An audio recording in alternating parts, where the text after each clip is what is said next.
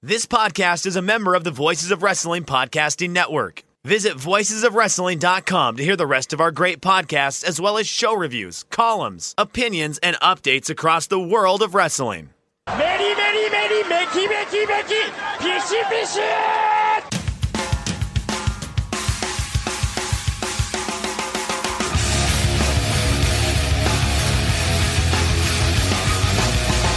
You are listening to the Voices of Wrestling podcast with your hosts, Joe Lanza. X out and go listen to some boring podcast where they're afraid of their own shadow.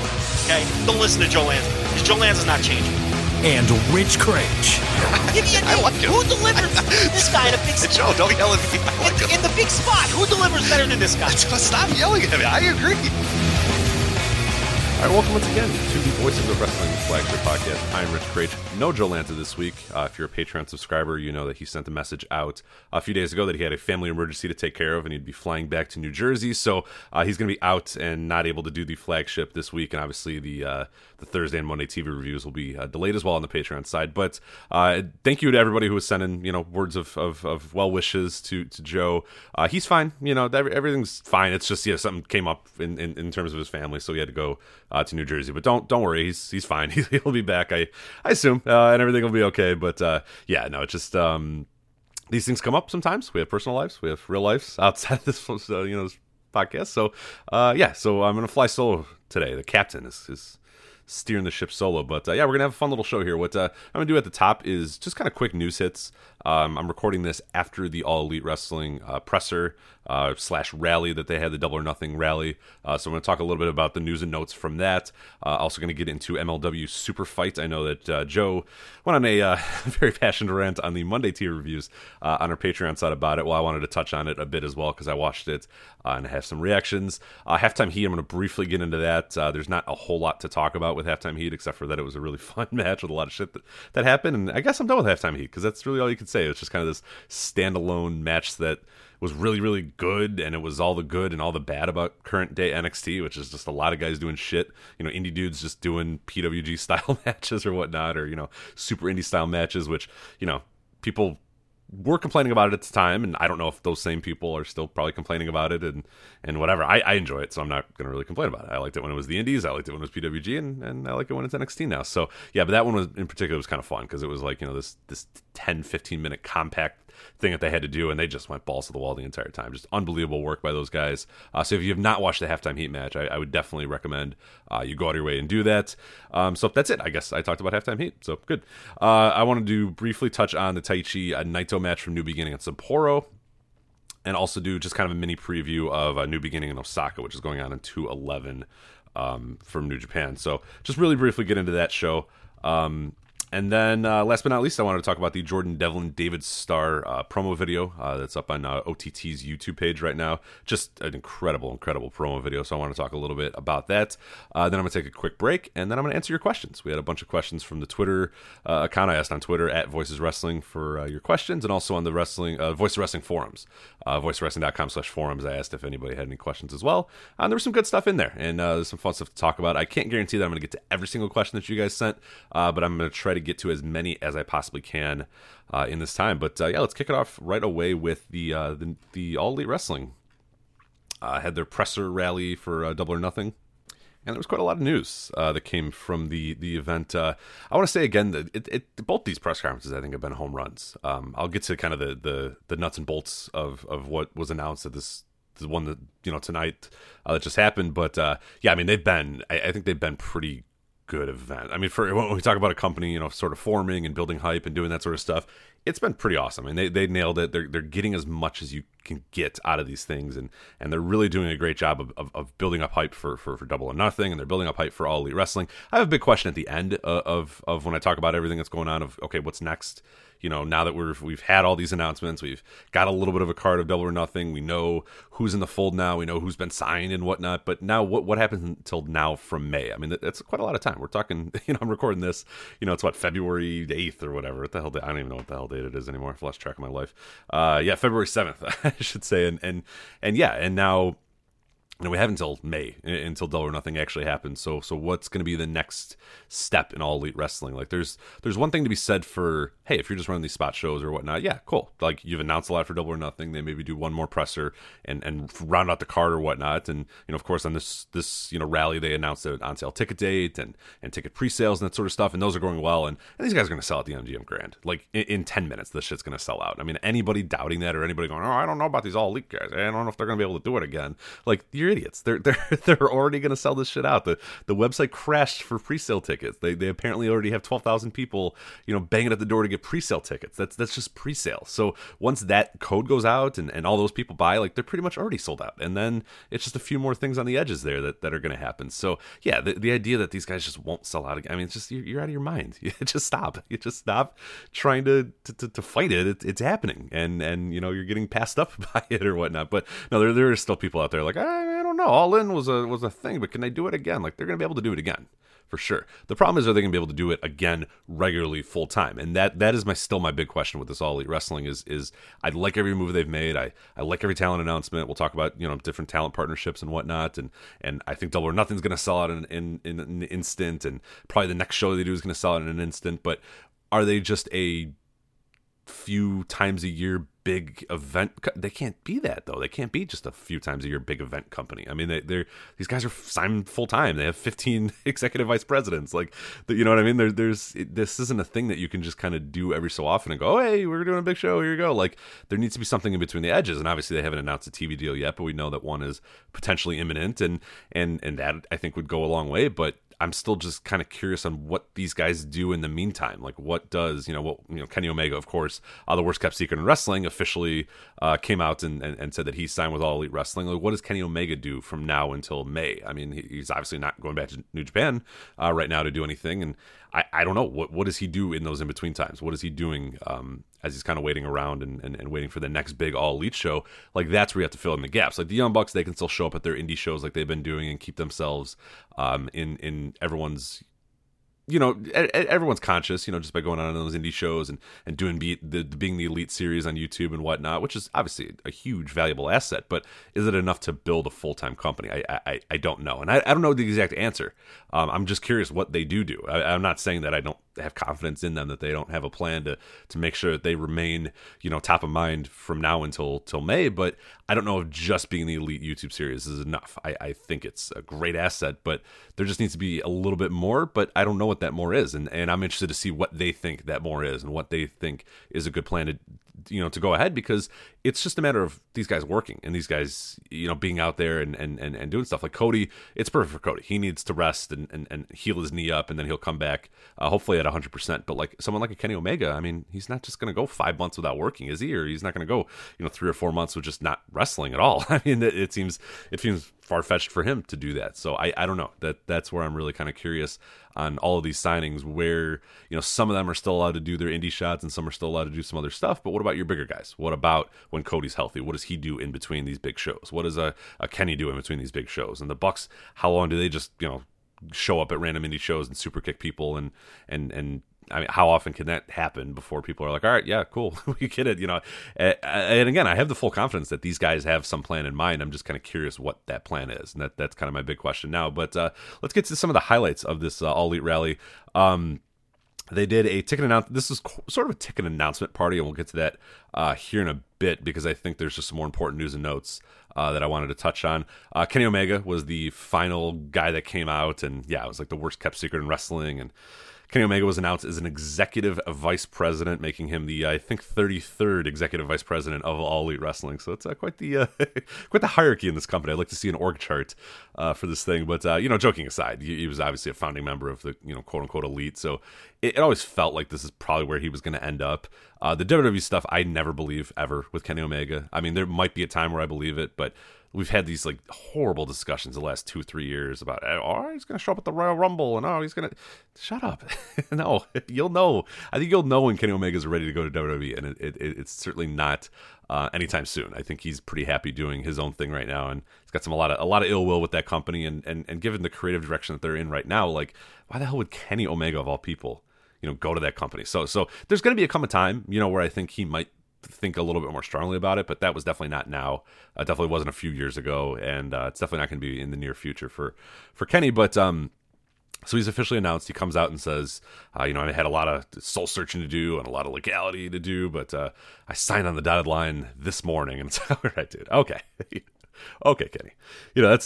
He likes to kind of play that up. He did that with Dave, many, many years ago about I'm not sure what my future is going to hold, but I want to, the matches I really look forward to wrestling in the next year are Kota Ibushi and Hiroshi Tanahashi and Okada and Naito. And it's like, all right, he just listened to New Japan guys. I'm not so sure what I'm going to do. And, I might not know until the final moment or whatever. And I'm sure that there was maybe some discussions between him and New Japan Pro Wrestling and him and All Elite and all that sort of stuff. But at the end of the day, it felt like he was probably just going to be at All Elite and maybe still find a way to do some New Japan stuff. But yeah, I mean, the idea that he signed on the dotted line, this morning, even though he was, in the Being the Elite episode holding his phone with the timer on it, from a week ago. Yeah. Okay. This morning, I'm sure. Anyway, after Kenny Omega talked, Chris Jericho came out. Chris Jericho, of course, at the first rally was announced as a full-time member of All Elite. He came out and began a brawl with Kenny Omega. So that appears to be one of our matches for Double or Nothing. I had a few people on Twitter ask me, well, geez, that seems weird. You're going to go back to a match that you've already had, and would you really do that and whatnot? And my answer was yes, you absolutely go back and do that, because I don't know what Chris Jericho's next move is. Chris Jericho is a guy who, even though he signed on the dotted line with All Elite and seems pretty into it, you just never know quite what's going on in his head and what's going on in his mind. So I'd strike while the iron's hot. This guy's as hot as he's been in years. He's bigger to an international audience than he's ever been. He's bigger to kind of the hardcore audience than he's ever been. Yeah, go for Omega Jericho too. I mean, it was such a big deal the first time it happened. Why wouldn't you try to do it again? And also, the other thing too is Jericho's not a spring chicken. Like, people forget how old Chris Jericho is. He's been around the block for a while, and yeah, he gets a bunch of time off and whatnot. But you're seeing every single time he comes out there, he looks a little older. He's kind of evolving, as we said, into kind of this Terry Funk brawler guy thing, this fat brawler, and you don't know how much longer you have with Jericho, so do it now. I mean, do it while you have Omega signed, while you have Jericho signed. Go ahead and do it. It's a huge match. I don't think that many people are going to care that they've done that match before. I think there's a lot of that audience that's clamoring to see those guys go at it again, and fuck, the first time they had a match, it was one of the best matches of all time, so okay. Let me reel that back in. Not one of the best matches of all time, but a very, very good match. That was a stretch for me even, but I really liked it. I voted it among my top 10 of 2018 and really did enjoy it. But yeah, no, you gotta, while you have it, just do it. Don't overthink it. Just do it when you have it. And yeah, I have no issue with going back to the well with the Jericho Omega. Some other stuff that came up, one notable thing, Sammy Guevara was a guy who we had rumors that he was going to possibly be showing up at All Elite. He showed up at the rally as well, so he is in the fold now with them. They also announced a talent partnership with AAA out of Mexico, of course. Now this is interesting in a lot of ways, and the reason I'm bringing it up as early as I am is for one, that means really we can kind of close the door on any sort of New Japan relationship right now, because if All Elite is working with AAA and announcing that they're working with AAA, they really can't work with New Japan, because New Japan is very loyal to CMLL. We've seen them be staunchly loyal to CMLL and the partners that they have. So for All Elite to then go work with CMLL's main rival in Mexico, I mean, that's closed book right now. I mean, not to say that something might not change in the future and that New Japan might not find a way to sort of use them and whatnot, but I think we're kind of, I think we're kind of done with that for now. And we have to maybe look at ourselves in the mirror and go, okay, All Elite and New Japan are going to be different entities. Like, these are not going to be relatable companies. I don't know if Kenny Omega is going to do random shots here and there. Maybe the Bucks do random shots here and there or whatnot. Maybe they work independently of All Elite in New Japan, but I'm led to believe probably not. I mean, it feels like those guys are done for right now in New Japan, and it feels like we're not going to see or hear anything from All Elite in New Japan, and it's bold. It's bold from both ends for All Elite to and guys like Kenny and the Bucks and Cody to just break off from New Japan completely is bold, because that's really where a lot of these guys got their big break and got to that next level in wrestling. So that's kind of done. And for New Japan, I mean, for their North American expansion, like they're done using those guys. Like they're now embedded with Ring of Honor moving forward and using the guys that Ring of Honor use and using their native talent moving forward. And yeah, an additional thing is, the Best Friends were announced as well, Trent Beretta and Chucky T, and they came out, and we know that there's some bad blood between New Japan and Beretta, who they had a verbal agreement with, and then he he kind of turned his back on that. So, yeah, for right now, they're opposite ends. They're competitors right now, All Elite and New Japan. So that's interesting. And you know, I don't hate it. I think it's a pretty cool thing to have as many players in the industry as you do, and to do all that. But I can't help but be. I mean, I'm a huge Kenny Omega fan, and I'm disappointed that we may have seen the last of him, at least for right now, in New Japan. And you know, you lose the Bucks, and I think that's a pretty big blow to the tag division as well. Cody is a guy who, you know, I won't 100% miss, you know, seeing all the time in New Japan, but still that's a big loss for them. It's a big loss for their North American expansion as well. So Kenny is the one that strikes me as the biggest one, though, because it's like, oh man, like that's a guy who, you know, whether I know there's a lot of people that kind of soured on Kenny Omega in the last year, but I mean, that's a guy who was bringing guaranteed incredible matches to you every single year. I mean, go look at our Match of the Year poll. He was all over it. Go look at the stats article that Jeremy Sexton did for the website as well, voicesofwrestling.com. I mean, Kenny Omega was far and away the best wrestler in the world last year, and our voters reflected that. You know, we have a huge voting pool from across the world, and whether they were in Mexico or they were in Australia or they were in England or wherever, people were voting for Kenny Omega matches. He was appearing on every single ballot, and yeah, it's, you know, he's a huge loss to New Japan. I mean, think about the G1. Think about the great stuff that he does during the G1. Think about, you know, future Wrestle Kingdoms and whatnot. Kenny Omega was not only just a good wrestler, but a draw as well for New Japan. So this is a huge change of the guard here if he's truly, you know, done with them or not. You know, he's obviously not going to work full time with them. So I don't know. I'm fascinated to see what the next few months hold. I'm fascinated to see what the post MSG New Japan North American relationship is, if they stick with Ring of Honor, which I assume they have to at this point because there's no really anybody else. But yeah, and for New Japan, I mean, they don't get to use any of this All Elite talent on any of their North American shows, which, you know, could lead to a lot more shows like we've saw, you know, with the New Beginning in the USA shows where, you know, they weren't knockout drag out cards. I heard some positive reviews about all of them. I don't believe they're up anywhere yet. Hopefully they'll be up pretty soon, but I've heard some good stuff about them. But yeah, that's kind of be your future North American shows for New Japan, and they're going to be devoid of the Bucks and Omega and Cody and whatnot. And how, does that hurt their bottom line? Does that hurt the way they go about future expansion in North America? But fascinating there. So yeah, it's weird how you know, just kind of a random announcement of a relationship with AAA can have such wide-ranging effects and whatnot. And I had a few other people ask me as well, like, oh, geez, AAA, like, they're kind of a disaster. They're kind of a mess. And they are. There's no doubt about it. Even people that, you know, ardent Lucha fans will tell you that AAA is you know, sometimes it could be a kind of a disaster, kind of a mess. The problem, though, is there's no doubting that they have great talent. They have really, really great talent. It's the fact that when you sit down and you know, watch a Triple Mania or you watch, you know, a AAA show, you sit down and then it just, like, the booking doesn't make sense. There's a bunch of madness going on. There's overbooking. There's turns. There's, you know, there's a lot of shit that happens. There's a bunch of carny stuff that happens in AAA that really drags it down for the viewer. But the talent is there, and I think that's why this partnership, you know, there's some people really negative on it, like, oh, geez, God, AAA, they're a mess, they're a disaster. But to me, if all you need is the talent of AAA, if you can get a partnership where you get to borrow the talent of AAA or use the talent of AAA, and then you can book them however you want, this is a huge announcement because these guys are good. There's talented wrestlers in AAA. They get bogged down by all the carny shit. They get bogged down by all the turns and the swerves and all this sort of stuff. So if you can take that away, if you can take all the madness that occurs in a normal Triple Mania away and just let the wrestlers work and just let the guys do their thing, there's some super talented guys in AAA. So I'm excited about this partnership. I really, really think it's going to be a huge boon to All Elite, and it adds to, you know, their announcement of working with OWE. Shima showed up at the press conference as well as Dragon Fu, and then I forget the other guy's name. I'm sorry, I don't have it in front of me, but they made a big, you know, not really a big announcement. They were just kind of there and officially letting it be known that OWE is going to be a part of All Elite. And again, between these two partnerships, between OWE and AAA, like, they're getting some of the most talented wrestlers in the world, and they're going to have it on the you know, under their umbrella. And if they can book them right and they can have, you know, sort of the right plans for these people, like, these are huge talents they brought in here. So I'm super excited to see what the AAA guys do in All Elite, and I'm interested to see if some All Elite guys maybe go into Mexico and start doing stuff in AAA and whatnot. It could be fun.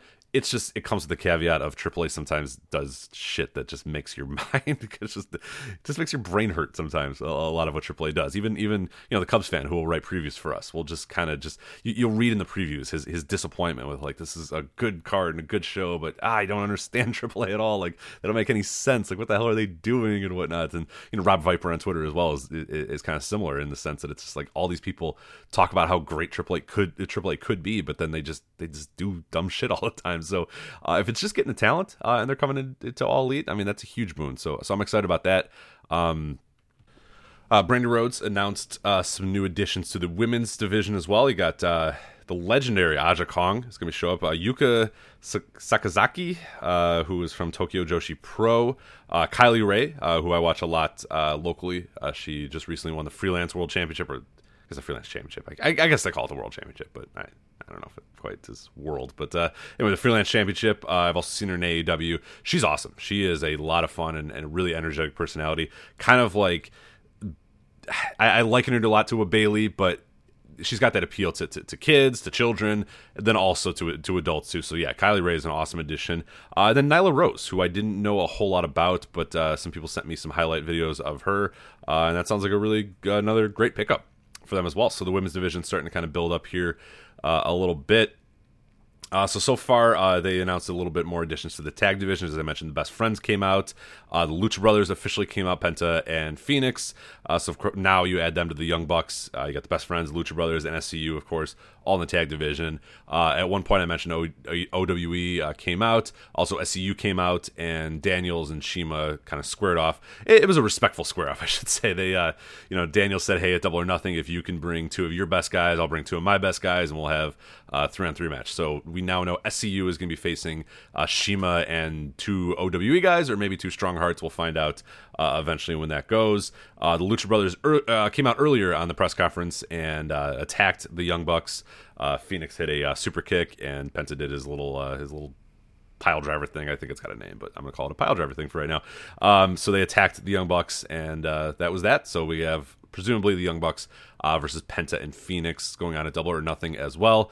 Also, Adam Page came out and was given a speech, and Pac showed up, quote, via satellite, even though it was definitely via a camera phone.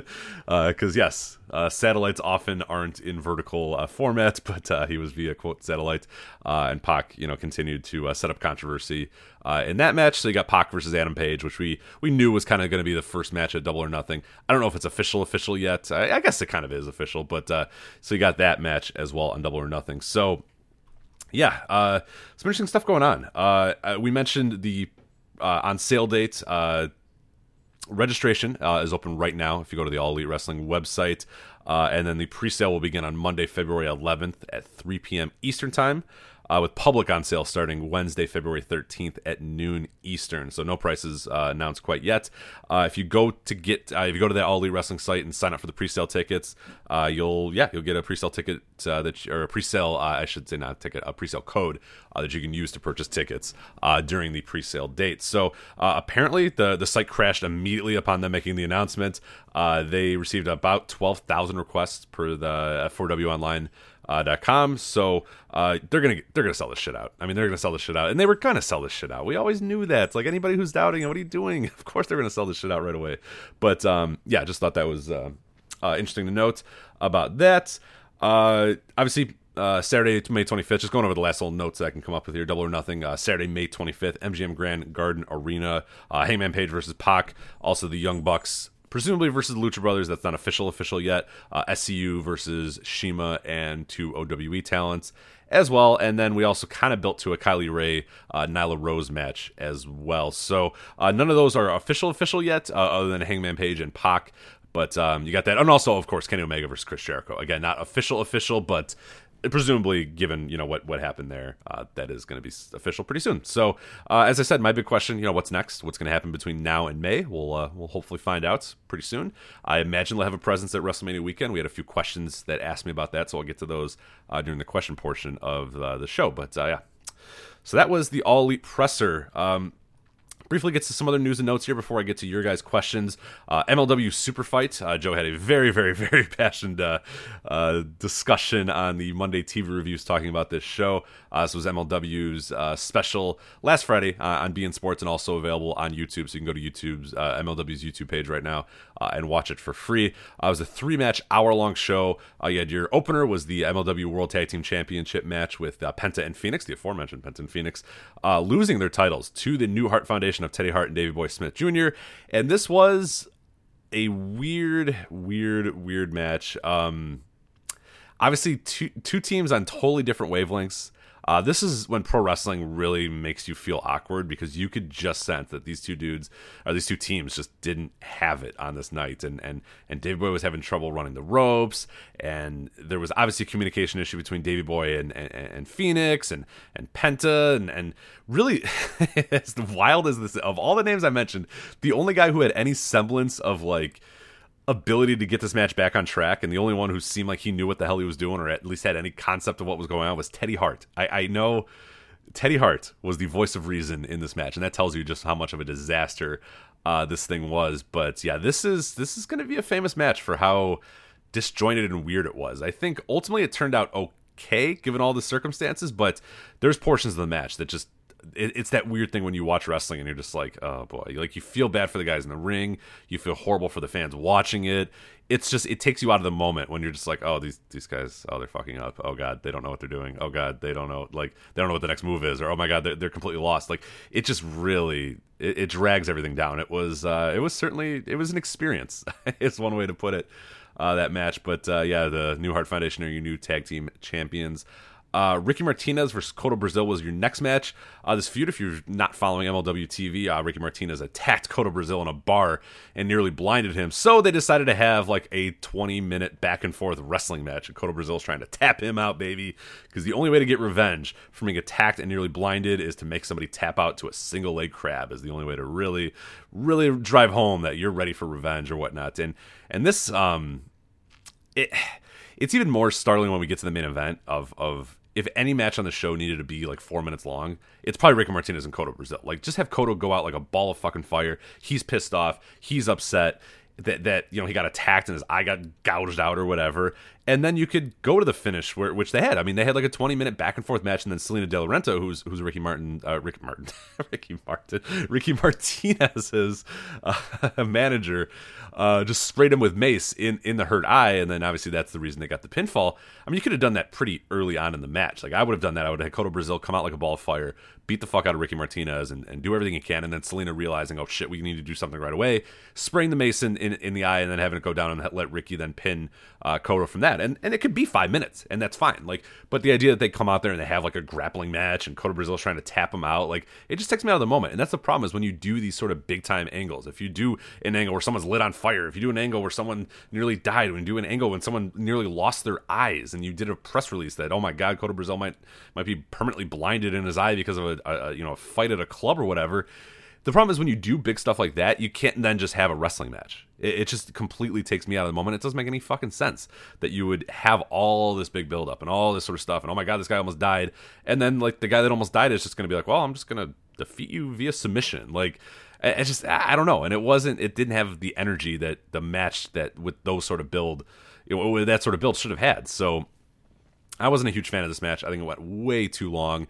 And then, of course, when you get to the main event, the MLW World Heavyweight Championship match, Filthy Tom Lawler defeating Low-Ki to win the MLW World Championship. I think the right move to have Filthy Tom win. I think he's the biggest star in MLW, and he's a guy that I would have absolutely built around and would build around moving forward. But this match went, I don't have the exact time in front of me, but somewhere between 4 and 6 minutes. It was quick. It was super quick.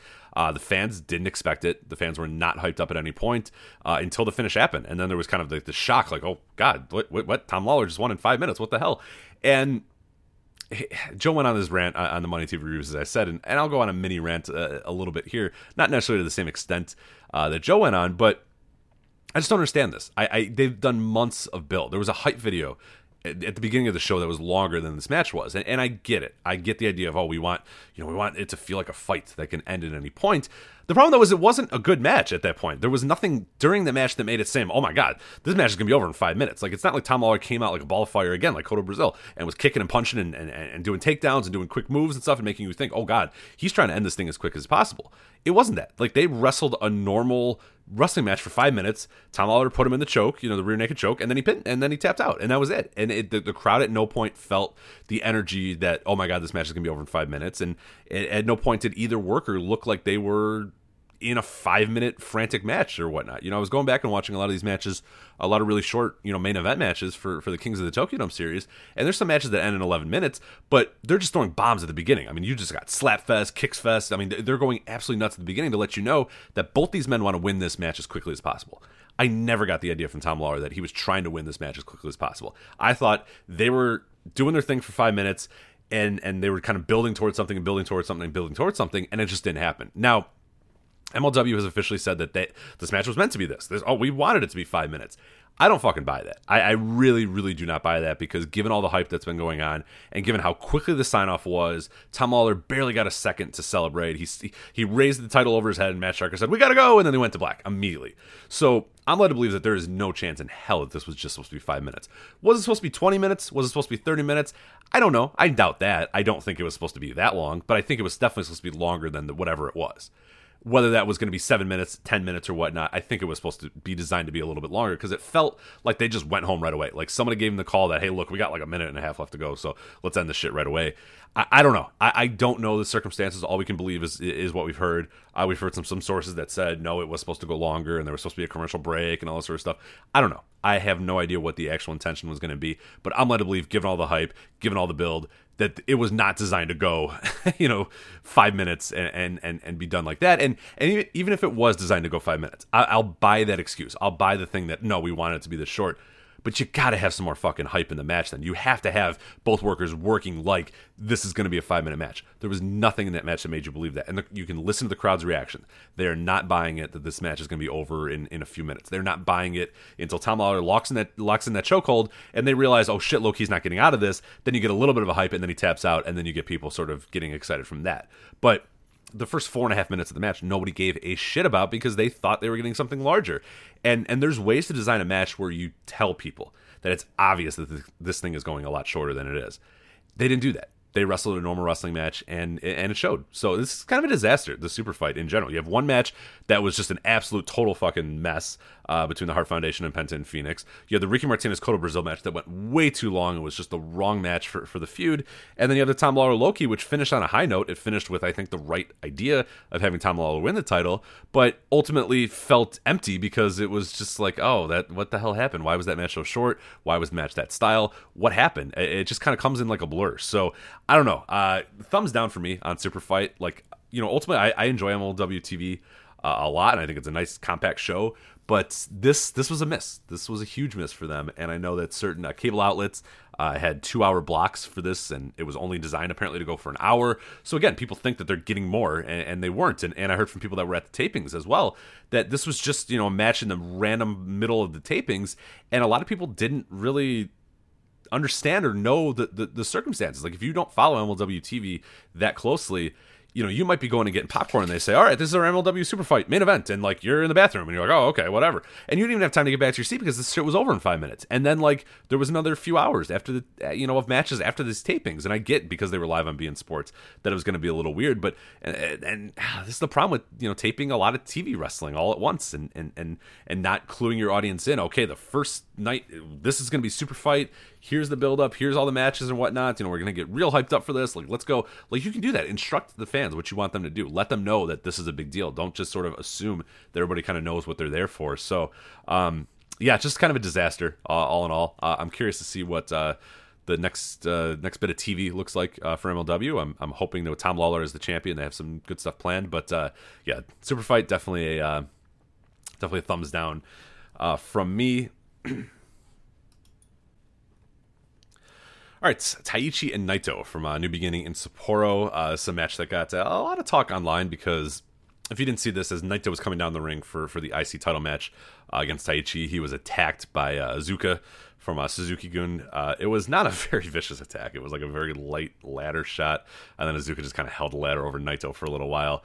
When I say a little while, I mean a long while. It was excruciatingly long. Finally, Taichi came down and hit his move on Naito onto the ramp as well, which really sold the injury even a little bit more.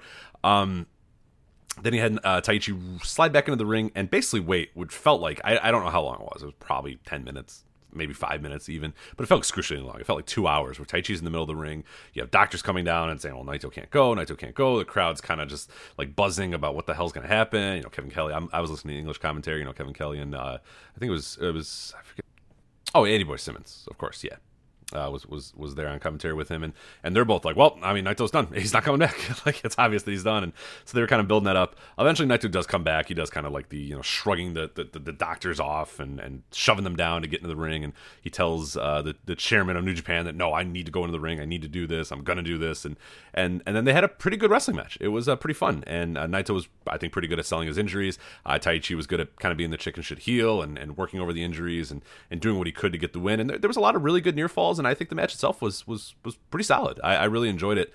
The pre-match stuff is a lot, and it kind of spurned a debate of like, okay, or spawned a debate, I should say, of does the pre-match stuff count in like when you're talking about a match rating or whatnot, or is it just the bell and then what happens after the bell? Now that's what matters, and I can see both sides of it. I think with a pre-match angle like this that was so important to the story and so important to the match that you do kind of have to count that in, because that was definitely part of the match. I mean, that Azuka destruction at the beginning and Taichi doing his thing, I mean, that's part of what they were kind of trying to do there. So I'm led to believe that is the thing. Like I do count that as something, but I do count that as yeah. So I do. I really do think that deserves to be counted, you know, among the match and whatnot. And that stuff was bad. I mean, it wasn't good. It went on way too long, like excruciatingly long. And the problem is they showed a hype video before, which was a pretty fun hype video between Taichi and Naito, which Taichi is a guy who I've never really liked.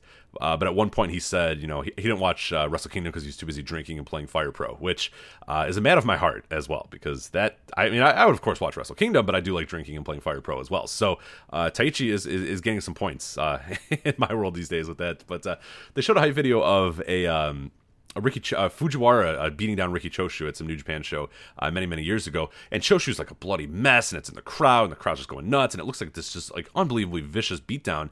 And then you know jump ahead to this match, and it's just like Azuka just like holding a ladder over Naito for like 10 minutes, and then you know Taichi coming in and hitting his finisher on the ramp, and it like did not feel like that big of a beatdown. But then Naito's down for like 20 minutes, you know, and he's just sitting and laying, and then he needs to get carried out of the ring, and then he's in the back, and then it's like 10 minutes for him to come back out, and then it's like 5 minutes for him to walk down the ring. Like just this stuff went on for way too long, and you're looking and watching, and you're like, all right, let's go, come on, let's go, let's get to the match.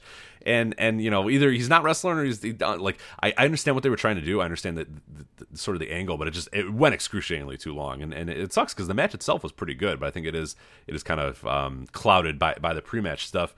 And for me, I still have kind of a love-hate with Taichi and his whole character. I don't love that he looks like $1 million for weeks in tag matches. He's getting wins, and it feels like he's a real guy. Like he's actually, you know, moving up the ladder and doing some real things. And then he comes out, and then he's kind of the chicken shit again. And he's the guy that needs to cheat to do everything, and he's got everybody interfering for him. Azuka's coming out, Suzuki-gun's coming out, and you know they're beating Naito down before the match, and Naito's overcoming all these odds and whatnot. And I get that maybe they want to tell the story that Taichi's still just a giant chicken shit, but I don't know. I don't like that. I especially in my New Japan main events.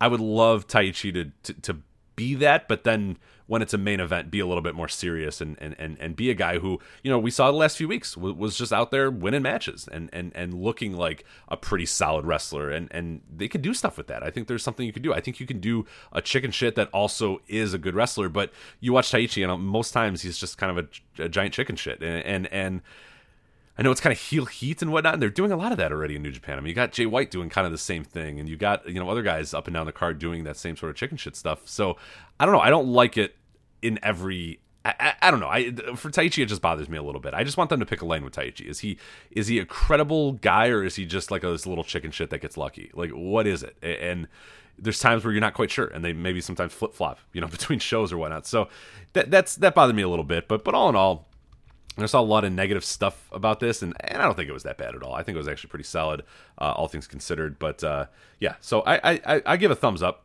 to the match and to the angle.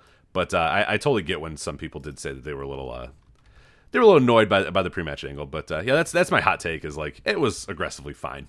I have no real super issues with that. Move on to New Beginning in Osaka coming up. As I said, February 11th, so coming up this weekend. You got Hiroshi Tenzan, Satoshi Kojima, Jushin Thunder Liger versus Suzuki Gun, which is Minoru Suzuki, Azuka, and Taka Michinoku. You got the LIJ team of Evil and Sonata versus Yoshida and Umino. LIJ, Bushi, Shingo, and Naito versus El Desperado, Taichi, and Kanemaru. You got Hanma and Yoshihashi versus Chase Owens and Yujiro. That is a match. And then, I like this a lot. Girls of Destiny, Tama Tonga and Tonga Loa versus the most violent players, Togi Makabe and Toru Yano. So just a straight tag match. Between those will be pretty cool. You got your Junior Heavyweight Championship match, Taiji Ishimori versus Ryusuke Taguchi. Bad Luck Fale versus Okada. And then Hiroshi Tanahashi versus Jay White in your main event for your IWGP Heavyweight Championship. I am fascinated by that main event. I think there is a pretty good case to be made for Jay White to shock the world at New Beginning, similar to what Okada did many, many years ago at New Beginning and win the title from Tanahashi. There's also something to be said for Tanahashi retaining and Jay White having to work a little bit longer to get to that point. I'm kind of a 50-50 on that, man. I have no idea. I don't have a good read for it. We would ask people, and pretty much we're 50-50 across the board on people saying White's going to win or Tanahashi's going to win. I've been seeing a little bit more momentum towards Tanahashi as of late, but I'm not ruling it out that Jay White can't go there and win that. I think there's a lot of parallels to the Okada story, and he shocked the world and won the title at New Beginning over Tanahashi many, many years ago. So if they want to kind of tell that same tale, they can do that. So I'm fascinated by that match. I think it's going to be a really good match as well. The next step for Jay White. We had some questions about, how do you think New Japan audiences are reacting to Jay White? I'm going to get to that in the question portion of the show, but we'll find out here. I think this will be a huge moment for that. Bad Luck Fale versus Okada, I am not looking forward to because Bad Luck Fale sucks right now. He's been sucking for a while. He obviously doesn't give a shit. He doesn't care. There was a while where he was in tremendous shape. That's over. He's got a shirt that says "Pin Me, Pay Me." It's obvious that he just doesn't give a fuck anymore. And Okada definitely has his work cut out here to try to get a good match out of Bad Luck Fale. Maybe he's just tanking. Maybe Bad Luck Fale's tanking on purpose, and he's going to come out here and have an incredible match. But that hasn't happened in a while, so I'm not betting on that. And Ishimori and Taguchi really, really has me hyped up because Taguchi is a guy that I hate all the butt stuff. I hate his kind of persona a lot of times, but man, in a big match moment, nobody delivers like Taguchi. I mean, he always delivers in these big junior title matches or at best of the Super Juniors or whatnot. So I'm really excited to see what he does with Ishimori, who I love too. So I think that has a chance to be a show stealer. Pretty good. And then Girls of Destiny versus Most Violent Players as well. Togi Makabe and Toru Yano. Hopefully they get another win here and sort of build their momentum towards the tag titles. So yeah, that's New Beginning in Osaka. We'll have a preview up at voicesofwrestling.com by the time, probably by the time most of you guys listen to this, but if not, it should be up there pretty soon at voicesofwrestling.com. So that is New Beginning in Osaka. Real quickly, I did want to touch on Jordan Devlin, David Starr. There's a promo video on OTT's YouTube page for their upcoming match. Go out of your way. Pause this. I'm fine. Pause this podcast. Don't close out of it. Don't delete it from your podcast app. Definitely keep it because we have some good stuff. We're going to get to your listener questions here in a bit. But stop it, pause it, do whatever you're going to do. Go to OTT, Over the Top Wrestling.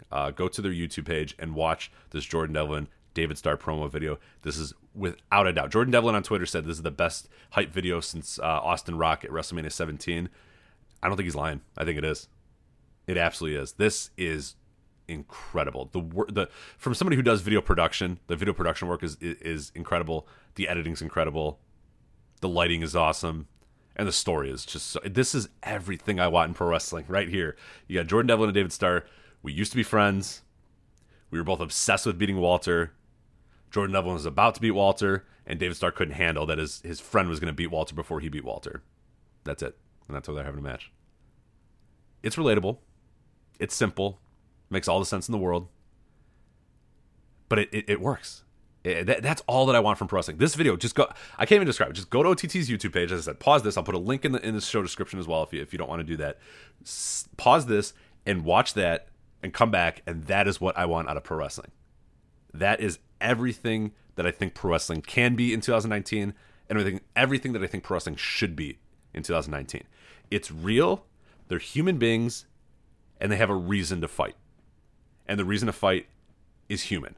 It's not Ricky Martinez beating up Cotto Brazil in a bar and gouging his eye out, so they're going to have a wrestling match. Now, I believe that these guys are going to go out there and have a wrestling match because these guys don't hate each other. They're not going out there and Jordan Devlin didn't light David Starr on fire and David Starr is just going to go out there and say, okay, well, now I'm going to grapple with you to prove that I'm better. But they want to prove that they're better to each other so that they can have a normal wrestling match. This is what I'm saying. When you do these sort of feuds that are built on just jealousy and feuds built on realistic things, then you can have a match that's back and forth. That's that sort of thing. But if you build it on I shot a bazooka at you or I lit you on fire with a flamethrower or whatnot, then you can't go out there and have a wrestling match. You know what I mean? You can't just go out there and have a grapple fest. You can't go out there and try to beat somebody with a submission move. You know, if you I got gouged out at a nightclub, like you're not going to go, okay, dude, let's settle this with a wrestling match. Like, no, you're gonna settle that with a fight. And you can do that. You can do those sort of builds, but they need to be fights. This is not going to be a fight in that sense. This is going to be two former best friends, two guys that I think still, at least you can tell from the videos, still have some positive thoughts about the other guy. They really do think highly of the other guy.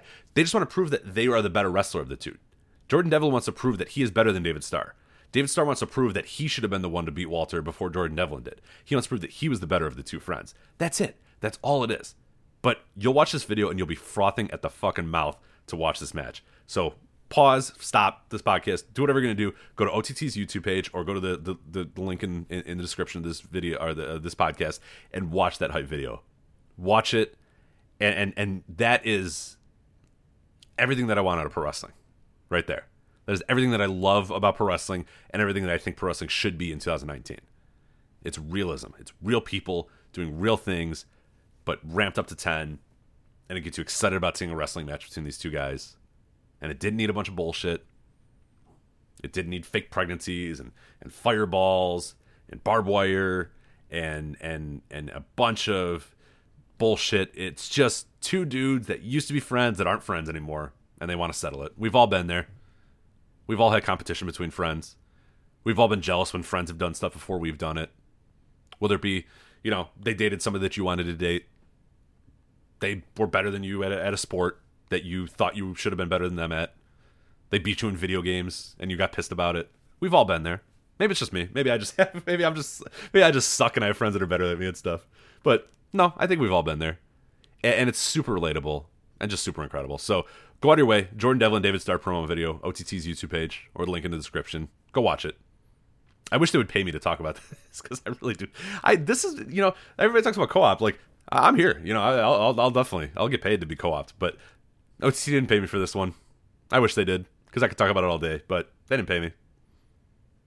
Mint Mobile did. Mint Mobile did pay us. We're going to get to that in a sec. But so that's it for the news and notes portion of the show. Let's get to the questions. But first, I do want to let you know that this episode of the Voice Wrestling flagship podcast is sponsored by our new friends at Mint Mobile. And there are a lot of things in life that aren't right. Carpet and showers, eating dip with your fingers, chunky style milk, and paying too much for your phone bill. Now that's just not right. But thanks to Mint Mobile, you don't have to overpay for wireless anymore. They reimagined the wireless shopping experience and made it easy and online only, which means they can pass significant savings directly to you. And for a limited time, they're offering 2 months free when you buy your first month. That's $20 total for 3 months of wireless service. We'll get to that in a second, but I do want to let you know that I was able to kind of switch and try out Mint Mobile for a month or so, and I got to say, I really did enjoy it. It was super easy. The process was as simple as can be. They send you a SIM card, you put it in, and it's ready to go. I mean, that's all there is to it, and then you stop paying so much for wireless. And, I was before paying, $90 to $100 every single month, depending on if I had gotten a new phone or whatnot, and it was just too much. It's just ridiculous. I don't need to be paying that much for wireless. I got things I got to pay for. I got, Big Japan Wrestling Core. I gotta get that. You know what I mean? There's All Japan TV. Like, there's stuff I'd rather spend my money on. Wrestling things that I'd rather spend my money on instead of giving all that money to those other phone companies. So this was a really good idea. I know Joe did the same thing as well. Testing out Mint Mobile and giving it a try. So yeah, we both tried it. We both can give our thumbs up on it. And you should definitely try it as well because you're going to save big money with this. But let's get to the deal that we mentioned before. This amazing deal that I mentioned before. It's here for only a limited time, $20 total. Gets you 3 months of wireless service with 8 gigabytes of 4G LTE data each month, plus unlimited nationwide talk and text. All you have to do, you can use your own phone with any Mint Mobile plan. Keep your old phone number as well as all your existing contacts. Mint Mobile runs the nation's fastest and most advanced LTE network. And if you're not 100% satisfied, Mint Mobile has you covered with their 7-day money-back guarantee. Take advantage of Mint Mobile's amazing deal before it's gone. Pay just $20 for your first month of wireless and get another 2 months for free by going to mintmobile.com/VOW. That's mintmobile.com/VOW to get 3 months of premium service for just $20. mintmobile.com/VOW. All right, thank you again to Mint Mobile for sponsoring this episode of the Voice of Wrestling flagship podcast. So let's get to your questions. I'll do as many as I can. All right. First one comes from Andrew Rich, at Andrew T. Rich. Of course, Andrew Rich hosts the Music of the Mat podcast right here on the Voice of Wrestling flagship podcast. Did an episode this week about the 4 Horsewomen, so definitely want to go out of your way to listen to that episode. Really, really good one. I enjoyed it quite a lot. Andrew asks, do you have a favorite botch? It could be one you saw live or on tape. Well, I can give you 2. Live, I was there at Money in the Bank 2011 when Randy Orton really tried many times to put Christian through a table via the RKO, and it just didn't work. And I remember watching it. It actually kind of worked, and that's why I think it's one of my favorite botches, is because like it happened the one time and he didn't go through the table. Then he tried it again, he didn't go through the table, and Orton was just like, fuck it, I'm going back up the ramp, I'm done. And then he must have gotten some word that they really, really, really wanted him to go through the table, so then he goes, fuck, and he kind of laughs, and he gets back there, and he puts him through the table again, and finally he does actually go through the table, I think the 3rd time. And that was an awesome botch, too, because you know that they wanted it just to happen once. And then when it didn't happen, you could tell Randy Orton was kind of just like, motherfucker, are you kidding? This table didn't break? These tables always fucking break. These tables break when we don't want them to break. How the hell did this not happen? And then he goes for the second one and it doesn't break. And then he's just like, fuck it, I don't care. He just goes to the back, and then he comes back up and goes, okay, this motherfucking table better break. And then it finally does. And it actually worked. It was like an organic moment in WWE that you so very often do not see.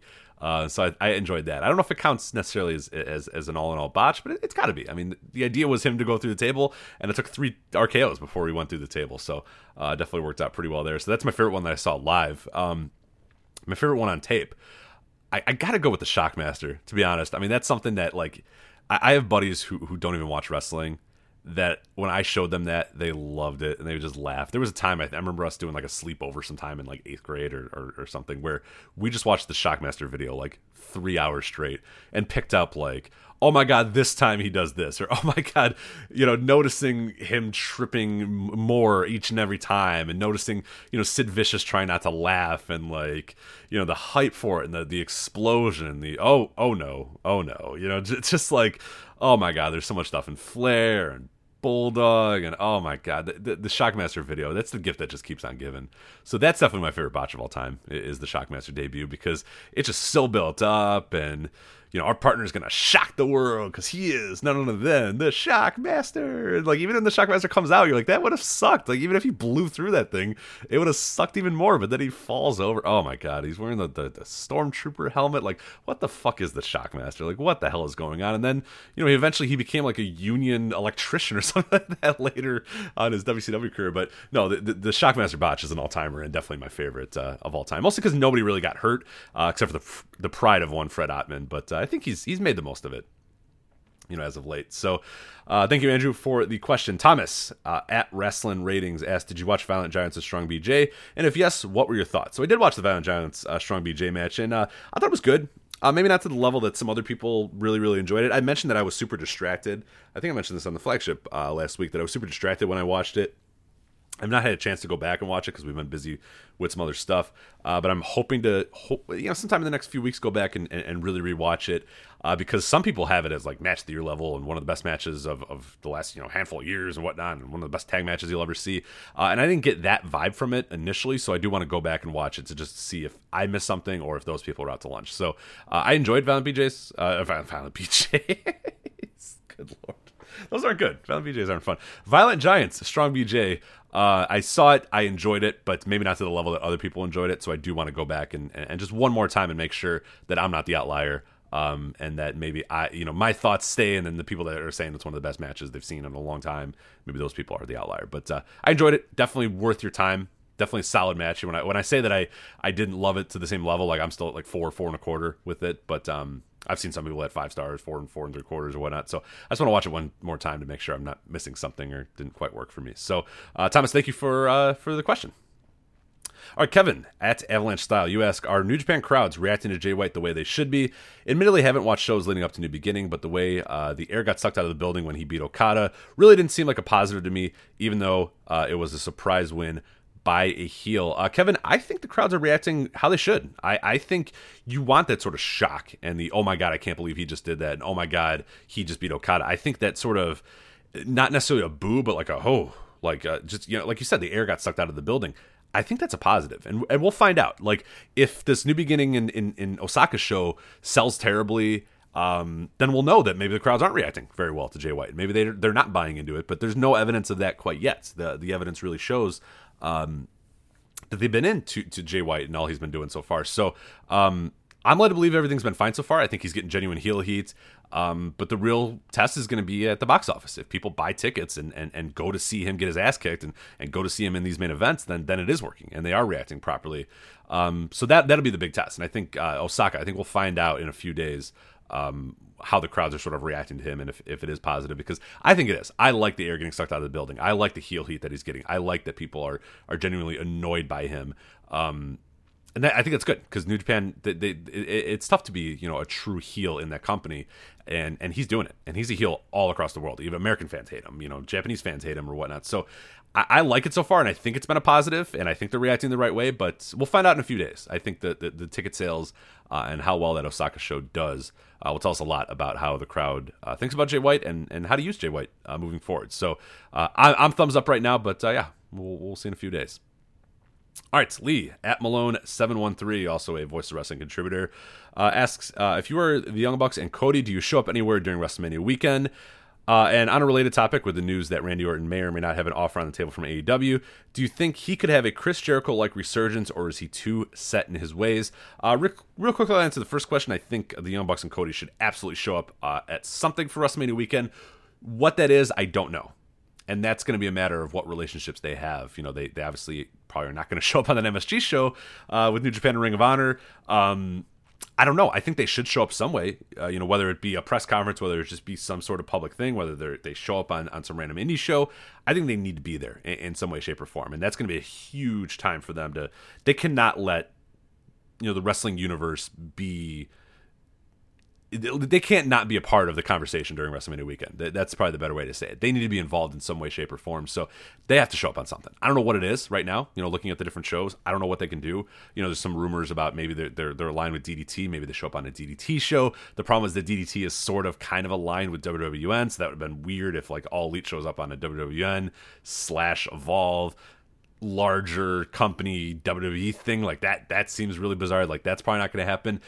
I bet they show up on like the truly independent stuff, maybe WrestleCon, maybe they do something like that, or maybe they do their own thing. Maybe they just show up and do a presser and that's it, or I don't know. The sky's the limit, and that's the cool thing about them is that they can really show up just about anywhere, and they can do just about anything they want in WrestleMania weekend. But they need to be there. They absolutely 100% have to be there in some way, shape, or form and be a part of that conversation that entire weekend. In the biggest wrestling weekend of the year, they need to be there, and they need to be doing something there. But your second, real quick, I'll get on that, the Randy Orton thing. I don't think he's going to have a Chris Jericho-like resurgence or renaissance. I think Orton is there to get more money from WWE, and I think that entire AEW thing is just him building leverage on his own. I don't think Randy Orton wants to go anywhere. He knows that the company loves him. He knows that he's Teflon in that company. The man should have been fired years ago. When you look at the suspensions and drug tests and whatnot, they went out of their way to make sure, oh no, that was an earlier test, that one doesn't count, these ones count, or oh no, 3 strikes, well we took 1 strike away because you already got suspended for 1. Like, just these hoops that they jump through to keep him there. He's not going anywhere, and all this thing is, I think, is leverage. I think he's using AEW. Maybe they're fine with it too. I think I've heard that Randy Orton and Cody go back a while and they were buddies, and there might be a thing where Cody simply said, hey man, I can help you out. You want some more money from WWE? Just say you got an offer from us. It's cool. Like, we know you're not coming here. We know you don't want to leave, but yeah, get some more money.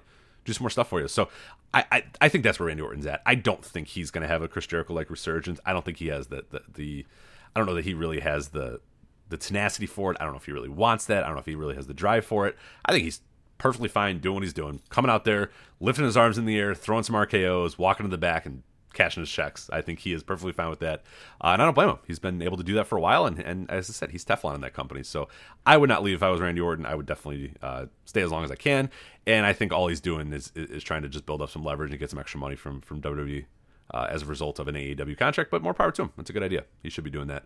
That's what everybody should be doing. That's why competition is good. That's why competition is great in this marketplace, because it's great for wrestlers to say, hey, I got an offer from those guys, even if you do or not. You can even call those guys and say, hey, I really don't want to stay with you. I don't really want to go to you guys. I obviously like being in WWE, but can you just send me an offer so I can get more money? If they're buddies, they say, yeah, sure. Fuck it. There you go. There's a contract. We know you're not going to sign it. Hey, if you sign it, if WWE says fuck off, leave, then yeah, we'll definitely welcome you. I mean, of course, all Elite Wrestling would welcome Randy Orton with open arms, but if he just wants to stay in WWE and wants to get more money, that's where AEW can be perfect. So competition, people. We talked about this before. It's not about winning the Monday Night Wars. It's not about beating them in TV ratings. It's not about that shit. It's about wrestlers having leverage. Competition in the marketplace raises the bar for everybody, and this Randy Orton thing is a perfect fucking example of it. Is Randy Orton being able to say, hey, I have a contract offer, or the Revival saying, hey, fuck it, we want to leave and we want to go All Elite, and now they're getting pushed like they've never been pushed before. Andrade is saying, I'm not really happy here, pushed like he's never been pushed before.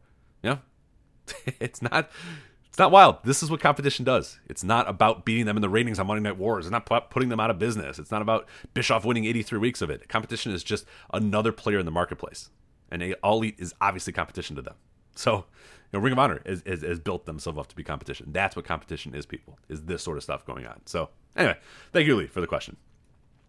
All right, the Super J-Cast, another great podcast here on the Voices of Wrestling Podcast Network, asks, where would you like to see Kitamura end up? Yeah, in case you didn't see that, Kitamura, the monster young lion from New Japan, is officially parted ways with the company. We weren't sure exactly what his injury was. We heard rumors that he had got some head trauma, that he had concussions. Some people said that his leg got crushed by a motorcycle accident. I don't know that we've ever even gotten the official word quite yet what went on with him, but anyway, he's done with New Japan Pro Wrestling, and presumably a free agent on the market, and presumably still wants to wrestle. So where does he end up? I mean, personally, I think Dragon Gate would be fucking great for him. I guess I say fucking too many times. I'll reel it in. Dragon Gate would be really good for him. I think he should go to Dragon Gate. But no, I think adding another power guy to Dragon Gate, I think would be huge, and I think he'd fit in well with their style of wrestling. I think really anywhere. Kitamura is a guy that I think has superstar potential, and we saw him really starting to put things together his final few months in New Japan. So I'd really like to see him what he can do. I'd really like to see him go out there and be with a company and get a big moment, because I think he can be good. He's got $1 million look, and he's obviously barring other than whatever his injuries were, maybe he doesn't have that look anymore. I haven't seen any recent photos of him. I know that he's posting stuff on Instagram, but some people have said that those are older photos. So I don't know. Maybe he's like skinny as hell now and he's like 180 pounds or whatnot. Doesn't have that same look. I'm led to believe, given the way Kitamura looked before, that he probably is as big as he was before. And if that's the case, I think he can go anywhere. He can go to All Japan and be a huge asset there. He can go to Noah and be a big asset there. I think Dragon Gate fits him best, his style of work.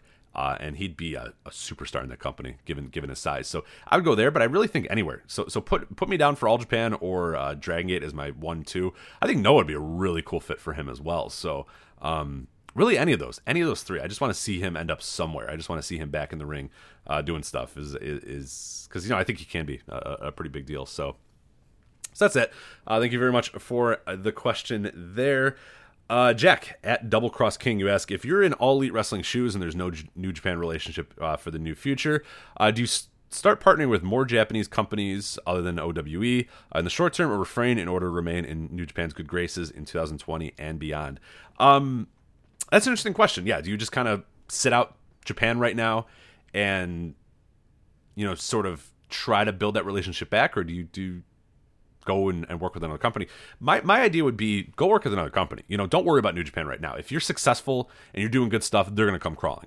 They're going to come calling you if they want a part of the action and they want to be a part of it. You know what I mean? Like, do your thing. Be successful. Be awesome. sell out arenas all around North America. Work with DDT or whatnot, and sell stuff out in Japan. Like New Japan will come crawling. Like that's it's not about burning bridges. If they're not going to burn a bridge with a company that is successful in that way, I mean they're going to do whatever they can to get a part of that success. So I say go ahead, do whatever you're going to do, and worry about the future in the future. This is again I mentioned it with Jericho and Omega. Strike while the iron's hot. If DDT wants to work with you and you guys are going to do shit all around Japan and all around America and sell out arenas and be a big deal and take some of that audience away from New Japan, they'll come crawling eventually. So yeah, I don't worry about being in their good graces. I worry about being successful first and foremost, and then sort of worry about the rest later. So I would say go ahead, get a relationship with whoever, get a relationship with DDT.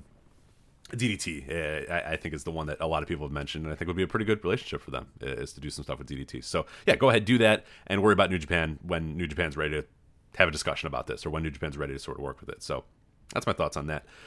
Thank you very much, Jake, for the question. The Gifts of Jericho asks, on a scale of 1 to 10, what is your excitement level for WrestleMania weekend? Well, I'm going, so I'm a 10, man. I haven't been to a WrestleMania weekend ever, so I am 100% a 10. We're going to be doing some previews here at Voice of Wrestling over the next few months, kind of getting us hyped up for it as cards come out and more events get announced. But I'm at a 10, man, because I've never been to a WrestleMania weekend to this level. I went to WrestleMania many, many years ago. I was in Chicago, but like never like the full on weekend or whatnot. So yeah, I'm real hyped up. I just said I wasn't gonna say fucking, and I just did. I'm real hyped up because I'm gonna be there, and it's gonna be awesome to see all the people that people that write for the website, people that I talk to on Twitter, people that listen to this show, and then going to see these shows live and going to just see some different stuff. And Bloodsport I really want to go to, and DDT I get to see live, and Kaiju Big Battle for the first time I get to see live, and ROH and New Japan in Madison Square Garden. I've never been to Madison Square Garden. I'm just so hyped up to do that. So I'm in. I'm at a 10 out of 10 for excitement level for WrestleMania weekend. And I think a lot of the events look fun. And it's going to be a huge wrestling weekend. And the wrestling world is so bizarre and weird right now that, yeah, I think there's going to be some really fun stuff that happens from the weekend. So I'm at a 10 out of 10 there. So. All right, Benjamin Slack, at Slack Benjamin, you ask, with the rise of AEW and the decline of promotions like Evolve and PWG, are we seeing the death of the Super Indie? Yeah. Super Indies are dead for now. We knew that was going to kind of happen. It maybe lasted a little bit longer than we thought, but they're dead. They're gone for now. I mean, there's just no way. I mean, with so many tentacles out there, with so many big companies, with Ring of Honor trying to grow, All Elite trying to grow in the marketplace, WWE doing different NXT satellite companies and NXT itself, Super Indies are dead. There's no way you're ever going to be able to say, hey, we have a collection of 20 dudes that rock, or oh my god, look at this incredible show that we have with all these top guys. Like, those guys are just going to get plucked and picked by the bigger companies. So yeah, the Super Indie is dead, unfortunately. And we knew that was going to happen. We knew it was only a matter of time. So we had to kind of enjoy it in the moment. And I feel like I got the most out of it when it was around. And I'm excited for this new chapter in wrestling as well. But Super Indie is dead. There will be new guys that come up, and there'll be new guys that sort of come up and rise and gain steam and gain momentum. But them sort of floating around for the time being is not going to last, because they're going to get plucked up by Ring of Honor. They're going to get plucked up by All Elite. They're going to get plucked up by New Japan trying to do their U.S. expansion. They're going to get plucked up by WWE trying to build NXT in the United States proper, and then trying to build up NXT in all these different countries as well. So yeah, the Super Indie is dead, but it had a good run. We all had our little fun with it. So. All right, Oliver Reading Glasses at Sam Dewhurst 3S. Could AEW one day do a G1 Climax style tournament, or is 19 shows in a month unworkable in the USA? I'm led to believe that it is unworkable in the USA, because where are you doing these shows? Are you traveling just in one state? Are you staying in one city? The idea of bouncing around to do 19 shows in a month, or 19 shows over the course of a month and a half, it's just tough. I mean, where are you going to go? You're going to do one in Chicago, the next day in St. Louis. Like, that's a hell of a grind to do that. The next day you're going to, Kansas City. Or you're just, like, in Japan it's a little bit easier. Just get on a bus and do a show in one place and a show in the other place and whatnot. And, like, it's not, the travel isn't that ridiculous. The travel in America would be ridiculous. So unless you want to pay a shit ton of money in flights, you're gonna really I don't think you're ever gonna see that. I think you could see a tournament where, like, over the course of a month they have 8 shows in a month or whatever, or every Friday and every Saturday they do double shots in a town or whatnot, and that's sort of the tournament. You could do that, but the idea of, like, this weekly every day for a month and a half grind thing with a few days off in between, I mean, that just won't happen. I think Japan is about the only place that can make that happen well, or maybe in, like, Mexico could maybe do it a little bit, but yeah, you would have to do it in, like, almost one city in America, and I don't think any one city is going to be able to watch, like, 19 shows from the same company and support them the entire way. So no, I don't think it would really work.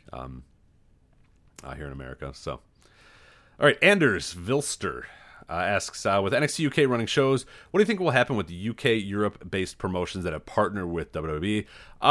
Yeah, I think they're going to kind of get swallowed up here.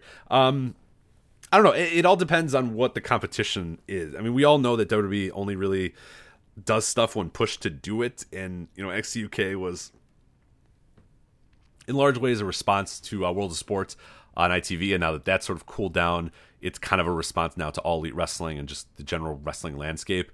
I think those UK Europe based promotions, I think they'll do okay in the short term, depending on what happens in the future. If All Elite starts kind of plucking talent from the UK, or they run a show in Europe, or they run a show in the United Kingdom, then I think you see NXT UK ramp up a little bit. Maybe they pluck all those guys from those promotions or whatnot. But I think right now they're just kind of treading water with NXT UK and just doing just barely enough. And without a real strong competitor in the field and a real strong competitor in Europe, they have no need to really completely destroy these other promotions and take all their top talents and just use them for NXT UK. I mean, right now, NXT UK is like stars and scrubs. It's your top guys from some of these top European promotions, and then your scrubs, your Jags, as Joe likes to say on the TV reviews. So I think they're fine for now, but if anybody starts coming up in that marketplace, if anybody starts running shows again in Europe and the UK or whatever, I think you'll see them sort of grab a lot more from those promotions. I think that's all it is. Those promotions are there, and they're operating separately to just be there for whenever WWE does need to pluck them and does need to use them, but there's no need to do it right now. So I don't know if that answers your question. Like, I think they're there and they're partners or whatnot, and everything is fine and yay and happy and good lucky. But like at one point, I think that they will probably pluck from those guys and maybe even destroy those promotions when they need to. But right now, there's no need to. I think that there's a point where they might look like current day Evolve. But right now they look like Evolve from like a year and a half ago, where it's like, yeah, we're related to you, and yeah, we're gonna maybe use some of your talent, but you guys can keep kind of doing your own thing, and we'll keep doing our own thing. But anytime a competitor gets in the marketplace again, then I think they're going to take a little bit more from those companies as well, and maybe even destroy them ultimately. So we'll see.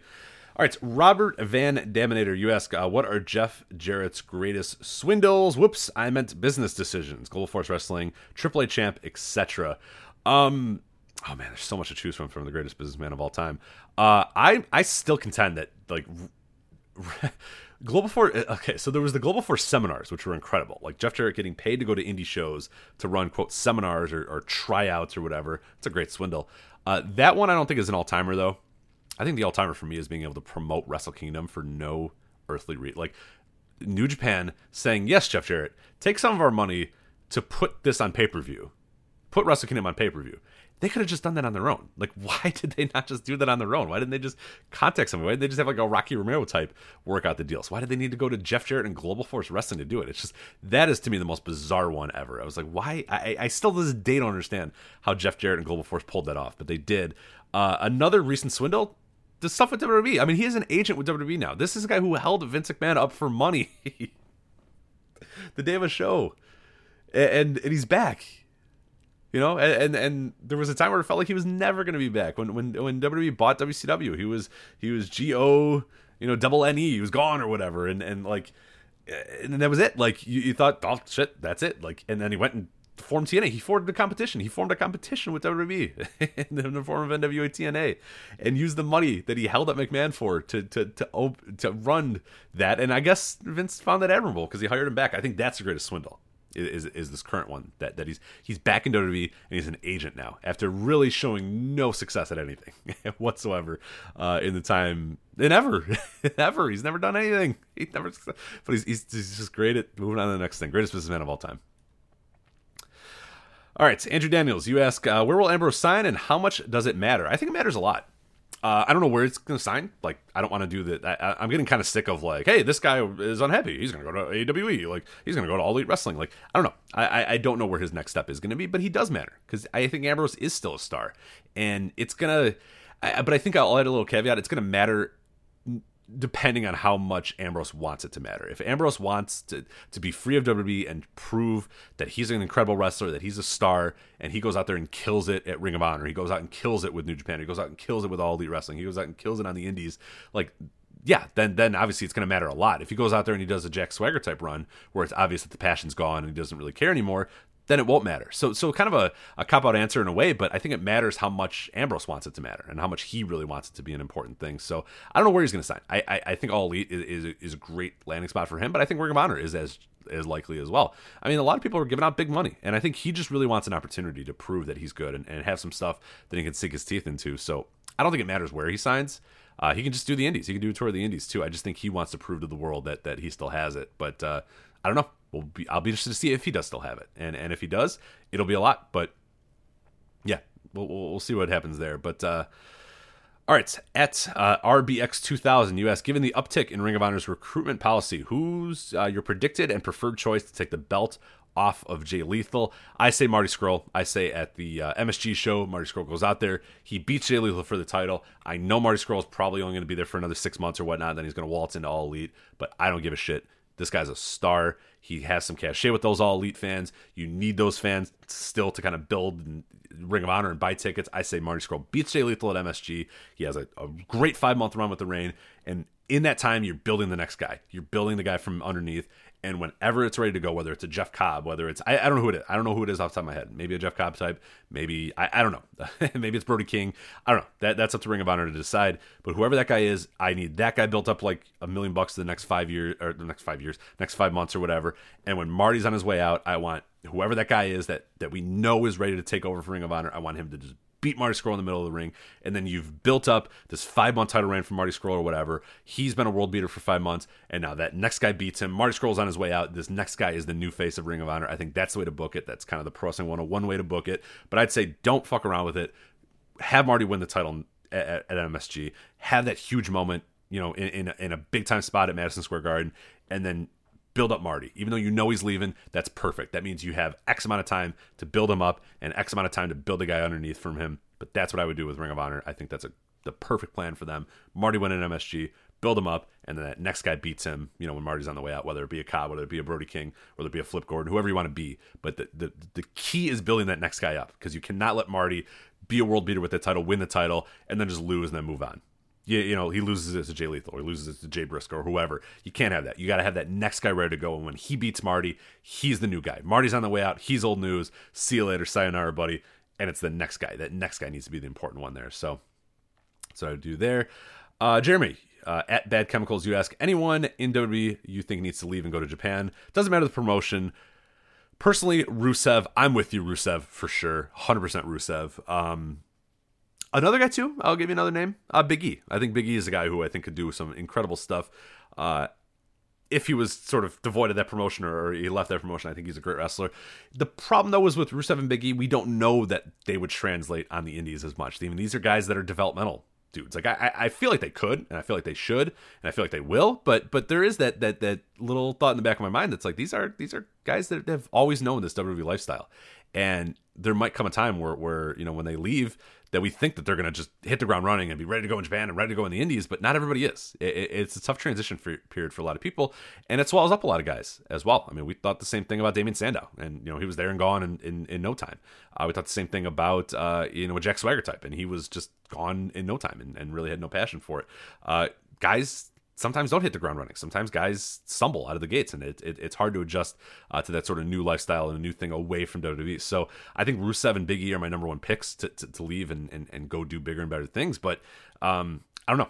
It's always tough to say, and I can't be certain that those guys are going to hit the ground running and be incredible once they do leave. So we'll see. But yeah, Rusev and Big E I think would be my two picks. Big E in particular I think would just be awesome in Japan. But I think Rusev, when you mention when you add in within Japan, I think Rusev would probably have bigger standing in Japan. But I don't know. I think Big E would be a big deal too in Japan. So yeah, I would definitely say those two guys are the two I think should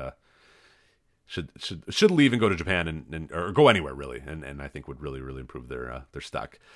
All right, Gus Caldwell, you ask thoughts on the rumors of a coalition between Wrestle One, All Japan, and Noah. Some mouth-watering prospects there. I love it, man. You know, if you can't beat New Japan individually, get together and bound together and go out there and do it. And I think they don't have to be one company. You know, they can all be different, but on have these big shows every so often at Budokan Hall, at Tokyo Dome or whatever, and have these big shows with all three of your companies together and these sort of, I mean, this is what not New Japan, what Japan was built on for years and years and years, is this coalition between promotions, and New Japan was built on it too.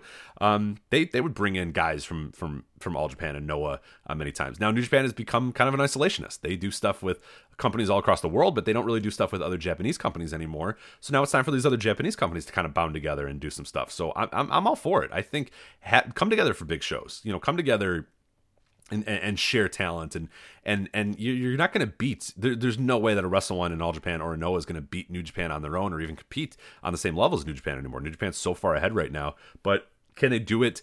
Can they at least be in the fight if all three of them are together? Yeah, I don't think they're going to beat New Japan. I don't think they're going to take New Japan down, but can they at least be contenders? Can they at least sell out big buildings? Can they feel like healthy companies if they work together a little bit more? I absolutely think so. And the matches and the different stuff that you can do with all those promotions working together, I mean, it's endless. So yeah, I say I'm all for it. I love it, and I can't wait to see what they do. I like to see New Japan get knocked down a peg, as well, because I like competition. Competition is good for everybody. We mentioned competition is great for WWE. It'd be incredible for New Japan as well. I would love to see Wrestle One, All Japan, and Noah work together a little bit more. Whatever it is, whether capacity of talent sharing, big shows coming together, doing that, I think just incredible stuff. So I'm all for it. I think it'd be awesome. All right, move on to some foreign questions here as in the last little bits. Thank you guys for joining me, of course, on this Voice Wrestling flagship solo expedition here. Gerard, which companies do you think WWE talked to, and are there any Japanese promotions that you would hope stay the hell away from WWE? So there's a question about the potential of an NXT Japan. I think WWE probably talked to Noah. I think WWE probably talked to All Japan. I imagine WWE probably talked to even Wrestle One, because I think that there's no reason not to talk to all those companies. I don't know, man. I don't have a good feel for NXT Japan. I think that they were able to kind of strong arm and bully promotions in Europe and strong arm and bully promotions in the US. I don't know if they're going to have the same level of being able to do that in Japan, because these Japanese companies are owned by big time companies. I mean, we look at, many years ago, All Japan owned by IT companies, Speed Partners or whatever. Like, you have these larger companies that own these things. New Japan, of course, owned by Bushiroad. Wrestle One, has big time sponsorship. Noah is owned by these larger companies or whatnot. That's what it's always been, is like these larger companies sort of invest in Japanese wrestling companies, and I don't know that they're really ready to just be sort of steamrolled by WWE. And I don't know. I don't know what the offers WWE is giving. I don't know what WWE is going in there and saying, hey, we'll give you this, and this, and yada yada yada. And that shit might work. I mean, it worked in UK and it worked in America. I don't have a good feel for if it's going to work in Japan.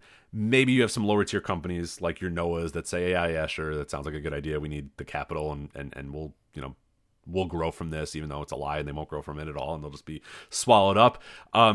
Maybe you get that, but I don't know. I just don't have a good feel for it. And I think the big dogs in Japan, I think I'm going to count All Japan as a big dog. Like, I don't think they're going to be affected by this. I know that New Japan's not going to be affected by it. And maybe a Noah, maybe a Wrestle One. Maybe, I don't know, but like maybe they just work with like 0-1 and companies like that. I don't know. I don't have a good feel for it. I don't know if that WWE has a good feel for Japan as well. I think at the end of the day, they're a very American wrestling promotion, and they have a real tough time sort of dealing business wise with other Japanese companies, and that's why you really haven't seen any positive relationships ever between WWE and Japanese talents and Japanese companies, other than maybe SWS all those years ago. But then again, was owned by like a big time Sunglasses Corporation, and when WWE tried to strong arm them on things, it didn't quite work out all that well.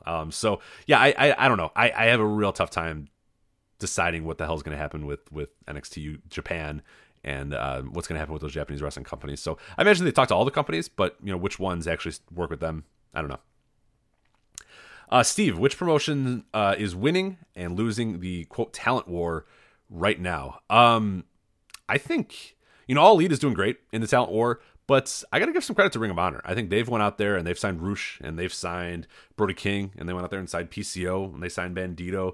And I think they really, in a lot of ways, have weathered the storm. I don't want to say winning is tough because they did lose a lot of talent as well, but I think they've weathered the storm pretty well, and I think they've done a pretty good job of getting themselves in there and becoming a player, in the talent acquisition realm of Yeah. So I think they've done a pretty good job. I think All Elite, of course, has done a pretty good job.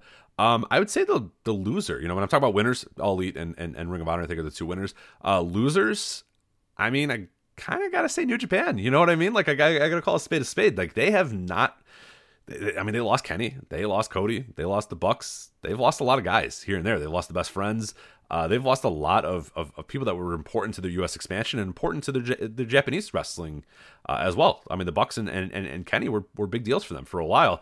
I have no doubt that they're ready to restock with the guys that they have in the back. But in terms of a talent war, New Japan has not fought back. They've kind of said, "Hey, we got the guys, we got the horses on our own. We don't need you guys. See ya, bye." And we'll see. We'll see if that is a smart move, if that was the right idea to let those guys go and not really put up much of a fight. But yeah, I got to call a spade a spade. I think New Japan's losing the war right now, and I think Ring of Honor and All Elite are winning it. And WWE will always kind of win it as well, even though they've lost some battles here. But yeah, Ring of Honor and All Elite, I think, have done a great job, gathering talent and gathering and going for the same talent and splitting them, sort of equally in a lot of ways. And I think All Elite probably has the bigger top tier talent, but I think I'm not going to sleep on what Ring of Honor's done too. I think they've done some great moves. MLW probably losing the war as well. We're starting to find out how flimsy some of those contracts are, and Jimmy Havoc announced as potentially showing up at All Elite as well. A lot of the guys that MLW felt like they had in the mix, those guys are really just not really. I don't know the long term ramifications for those guys too much in MLW, so I think they're probably a big loser as well. And I think New Japan is a loser as well. So, all right, so Michael Levy, with their freelance title win last weekend, Kylie Rae is clearly one of the biggest stars in Chicago. With the rumors that she is AEW bound, do you see her as someone that can build the women's division around, or is her local appeal not going to translate to the national scene? I answered this a little bit earlier, Michael, but I know you're a guy who's watched freelance. I'm obviously in the Chicago scene, so I know a lot about Kylie Rae, and she really is a growing star here. I think absolutely, if you watch that press conference, it took like 2 minutes for her to become she's got such a radiant personality and such a good personality. I think within 2 minutes, she was ready to go, and the fans loved her in All Elite. And I think there's no way that she doesn't get over to the larger audience. I think it might take a little bit longer, but there's nothing about her that screams like person that only gets over locally. Like, I think she's just such a bubbly personality and such a positivity and a good wrestler too. So, yeah, I think she'll get over on the larger stage, and I think she is somebody to absolutely build the women's division around. She's a pretty good worker as well, and yeah, I think it's gonna be interesting, and I think it's a great pickup for All Elite. I think it's a smart pickup for All Elite, and yeah, I'm excited to see what she does as part of the women's division, and I think she absolutely could be the head of the women's division, and I think sky's the limit for her. I really do. So I think it's a great pickup, and yeah, I think it's going to translate to the larger scene. All right, throw stuff 165. As a sports fan, what's your opinion on Cody talking about AEW's kicked around idea of having wins and loss records? Do you like the idea in theory? Do you think Tony Khan being a stats guy gives it a better chance of succeeding than with the promotions that have tried it in the past, or do you think it's doomed to fail eventually, no matter what? I'm a stats guy. I'm a sports guy myself, but I don't like the idea of wins and loss records in pro wrestling. I like wins and losses mattering. I think you should always bring up important wins. I think you should be careful about who loses. I think you should be careful about who takes pinfalls. But making it like the core of your company, wins and losses, is tricky. It's tough. It doesn't work out all that well. I don't know. Evolve tried it, and it just didn't quite work for them. It's tricky in wrestling because there's aspects where like a loss can be good, but in sports, like a loss is not good, unless you're trying to tank and get a good draft pick or whatnot. But like, and that's the thing with wrestling is like, there's ways to make a win feel not important, and there's ways to make a loss feel like it's important as hell. And there's ways for a loss to feel like, it absolutely destroyed somebody, and there's a way for a win to feel like it really did help somebody. There's just so much nuance to wins and losses in wrestling that I don't think it works in the sense that you can build a guy up with a 2-1 record or whatever, and that one loss could be the biggest loss of his career, and those 2 wins don't matter at all. You know what I mean? Like that one loss can be the biggest thing that ever happened to that guy, and it could be what projects him into the, or vaults him up into the, the top of the company. Or you can have a guy who's 1-2, and that one win was the first time he came in, and then he went on. There's just I don't know. I don't like the wins and losses in wrestling because I think there's just so much nuance to it. I think you should always be cognizant in the back of your mind, and when you're booking, You should be aware of who's had wins and who's had losses and who has momentum and all that sort of stuff, and who, you're protecting and that sort of stuff. But to make it outward, to make it obvious, to say, oh my God, Trent Beretta and the best friends, they're 2-4 over their last 6 matches or whatnot. It doesn't work. It sounds good on its face, but it just doesn't quite have that same vibe. But if they have an idea to try to do it and try to make it work, I'm for it. I think it'd be interesting to see. I don't love the idea of it in wrestling, and I think it just gets too muddied up. And I think there's ways to book wins and losses where it doesn't. They can mean so much more without making it blatant that this person's lost 4 matches, in their career or whatnot. I don't know. I don't love him. I think there's just other ways to go about it. So I would not do it. But I would always be cognizant of wins and losses, and I would always care about wins and losses, even if you don't, necessarily have a graphic that comes up when Kylie Rae comes out and you say, oh, she's 2-1. I don't know. That to me loses a little bit of meaning.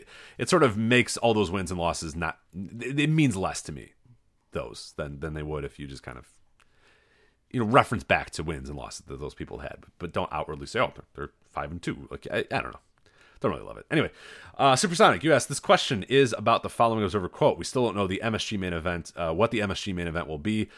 Jay White against Tanahashi, or Okada Tanahashi, maybe even Tanahashi and Jericho. Of those 3 matches, which are you hoping to see take place, and who would go over in your choice? So I've been saying this for years, man. Okada Tanahashi, Okada Tanahashi, Okada Tanahashi. Do it in America. It is not the draw it used to be in Japan anymore, which is fine. They've seen it plenty of times. They've seen it. I forget the number off the top of my hand. They've seen it a ton of times. America, we have never seen that before. And you need these shows to be important. You need these shows to feel like you're getting an authentic New Japan experience. And Jay White and Tanahashi, that's something that you can still do in Japan. You could still draw in Japan with it. Tanahashi and Jericho, that's a good one too. I like Tanahashi and Jericho. I think that's one you could do from MSG, and that would work. To me, though, Okada Tanahashi, it feels then like you're getting an authentic New Japan main event in Madison Square Garden. That is absolutely 100% the one I do, because I think that that's something that American fan bases would love to see. It would be an incredible match, and they would feel like they were a part of history. They were a part of something special. That is absolutely the one I go with. I've said a long time ago they should have done that. Now, especially in Madison Square Garden, a show that already sold, so you don't really even need to sell tickets. That's the perfect match to do. It's the one that makes it so much more important, and then have them go out there and have a match of the year contender and have it be this incredible moment, in Madison Square Garden. 2 New Japan legends go out there and tear the house down. That's the perfect choice, is Okada Tanahashi. So that's the way I go. All right. And now our final question before I get out of here. Thank you very much, of course, for joining me on the Voice of Wrestling flagship podcast, my solo voyage. Of course, thanks to our sponsor, Mint Mobile. You go to mintmobile.com/VOW to get 3 months for only $20 of Mint Mobile. First 2 months free. Anyway, mintmobile.com/VOW. Let's get to the final question here. Tim Dog, you ask, what do you think about Tom Lawler? Personally, if I was Tony Khan, I would do everything I could to get him under contract. His seriousness would be a nice contrast to a lot of the goofiness that the Elite is known for. What do you see as a ceiling? I fucking love Tom Lawler, man. I think sky's the limit for Tom Lawler. I think MLW is doing the right thing by having him be the champion, and I'm very curious to see what their TV looks like with him as champion. But if I'm Tony Khan, if I'm Ring of Honor, hell, if I'm New Japan, if I'm any company that's in a talent war, WWE as well, I do whatever I can to get Tom Lawler. I say, hey, I heard these MLW contracts aren't worth the paper they're written on. What can we do to get you, man? What can we do to get you today? I don't want you on MLW. I don't want you anywhere else. I want you exclusively with us, because I think you are. I think sky's the limit for this guy. I think he's a main event talent. I think he's a great promo. I think his in-ring is great. And like you said, there's a seriousness to him. There's a shooter aspect to him. There's just some aura about him, because he's a real fighter, that would be perfect in so many different companies. I think in Ring of Honor, it'd be $1 million if he was able to go to Ring of Honor and do the stuff there. And All Elite, I think that's a great pick that you mentioned as well, because there's a lot of goofiness with those guys. There's a lot of over-the-top comedy, and Joey Ryan, dick stuff, and Hangman Page talking about his cock and all this. There's all this sort of stuff. And even like a Kenny Omega type, who I love, can be kind of goofy at times, but Tom Lawler is all serious. He's 100% business. So I would love to see him in there. I would love to see him anywhere. I like to see him in MLW. I don't mind if he stays in MLW if they use him well. I just want to see Tom Lawler more, because I think sky's the limit for this guy. I think he could be a main event level talent. I think he's a star, and it's amazing that he hasn't been picked up by anybody yet, because I think there's just so much you can do with him, and he's such a great talent. So I'm all for Tom Lawler. I say everybody should be on the call. Everybody should be on the phone trying to get Tom Lawler as much as they can. So All right. Thank you very much, guys, for checking this flagship out. Of course, go to voiceofwrestling.com to read all of our previews, reviews, columns. Of course, the match of the year went down last week. You can see that at the top of the website, voiceofwrestling.com. You want to follow us on Twitter at voiceswrestling. Of course, subscribe to the Patreon as well, voiceofwrestling.com/Patreon. If you want even more of Joe and I just released a new little mini-series on the Voice of Wrestling Patreon called Death's Door, the dying days of WCW, where I'm going to recap each and every Nitro into the final days of WCW. We just did the February 5th Nitro show, so we have only a few more shows left to go there. I think 8 more episodes of that miniseries, or seven more episodes of that miniseries, as we look at the last 7 episodes now of Monday Nitro. Talk about the news and notes of the time. Things are positive right now. Fusion Media is coming in to buy WCW, and Eric Bischoff's going to turn things around, and there's going to be a big bang, and everything's going to go away for a little bit, and then they're going to come back and re-energize and recharge. And of course, we know that's not going to happen. So just fun to kind of watch that play out as it goes. So yeah, a little mini series here on the Voice of Wrestling Patreon. Episode 1 is available to subscribers of any tier, whether you're a $1, $3, or $5 subscriber. And yeah, voicewrestling.com/Patreon. Go there right now, subscribe, and show your support for the Voices of Wrestling flagship podcast. Also, the Voice of Wrestling Podcast Network, plenty of good stuff on there. I mentioned the Super J-Cast before. I mentioned Music of the Mat. Everything Elite, our new All Elite Wrestling podcast, as well, by the former guys of Everything Evolves. You definitely want to check that one out. Wrestling Omakase, the 5-Star Match Game, Burt Rouse Roundtable, Open the Voice Gates. We got the Super J-Cast, as I mentioned. We got Shake Them Ropes. We got just plenty of stuff for you guys to listen to on the Voice of Wrestling Podcast Network. So make sure you go on there and subscribe to there. And last but not least, as I mentioned, Mint Mobile. Get your first 3 months for just $20 from Mint Mobile. MintMobile.com/VOW. That's MintMobile.com/VOW. 3 months of premium wireless service for just $20. MintMobile.com/VOW. I gotta go. Wishing the best to Joe and his family. And yeah, we'll see you next time on the Voices of Wrestling flagship podcast. Take care.